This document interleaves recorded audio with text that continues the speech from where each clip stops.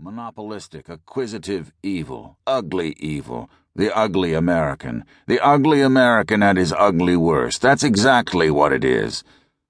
William Burroughs believed in spirits, in the occult, in demons, curses, and magic. I do believe in the magical universe, where nothing happens unless one wills it to happen, and what we see is not one God, but many gods in power and in conflict. He felt himself possessed, and had spent much of his life trying to isolate and exorcise this demon. Asked how he would describe his religious position, Burroughs replied, "It is Maelian and Gnostic, or a Manichaean. The Manichaean believe in an actual struggle between good and evil, which is not an eternal struggle since one of them will win in this particular area, sooner or later." Throughout his life, Burroughs felt engaged in this struggle against the ugly spirit. This time, he was determined to win. Burroughs had first identified the ugly spirit very early on back in St. Louis. "When I was a young child, a feeling of attack and danger. I remember when I was 5 years old, I was sitting with my brother in the house that we had on Pershing, and I got such a feeling of hopelessness that I began crying. And my brother said, 'What's the matter with you?' And I couldn't tell him. It was just a feeling of being completely at a hopeless disadvantage. It was a ghost of some sort, a spirit that was inimical, completely inimical. After that, there were many times the condition persisted, and that's what made me think I needed analysis to find out what was wrong. It's just I have a little bit, a much more clear insight than most people have, that's all.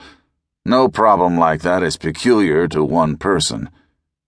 He knew already that he had been invaded by the ugly spirit. It took him a lifetime to expel it. Burroughs believed the ugly spirit was responsible for the key act that had determined his life since September 6, 1951. That day he had been walking in the street in Mexico City when he found that his face was wet. Tears were streaming from his eyes for no logical reason. He felt a deep-seated depression, and when he got home, he began throwing down drinks very quickly. It was then, later that day, that Bill killed his wife, Joan Vollmer, fatally wounding her while attempting to shoot a glass from her head in a game of William Tell at a drinks party.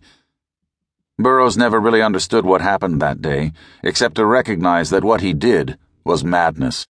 Near the end of his life, he said, "My accidental shooting of my wife in 1951 has been a heavy, painful burden to me for 41 years.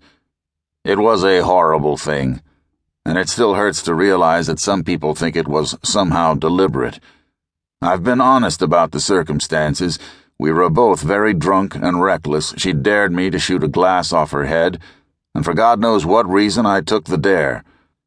All my life, I have regretted that day." It was not until 1959 that the malevolent entity was given a name. Burroughs and his friend Brian Geisen were conducting psychic experiments at the Beat Hotel in Paris when Geisen, in a semi-trance state, wrote on a piece of paper, "Ugly spirit killed Joan because..." In the much-quoted introduction to Queer, Burroughs explained how writing became his main weapon against possession by the evil spirit.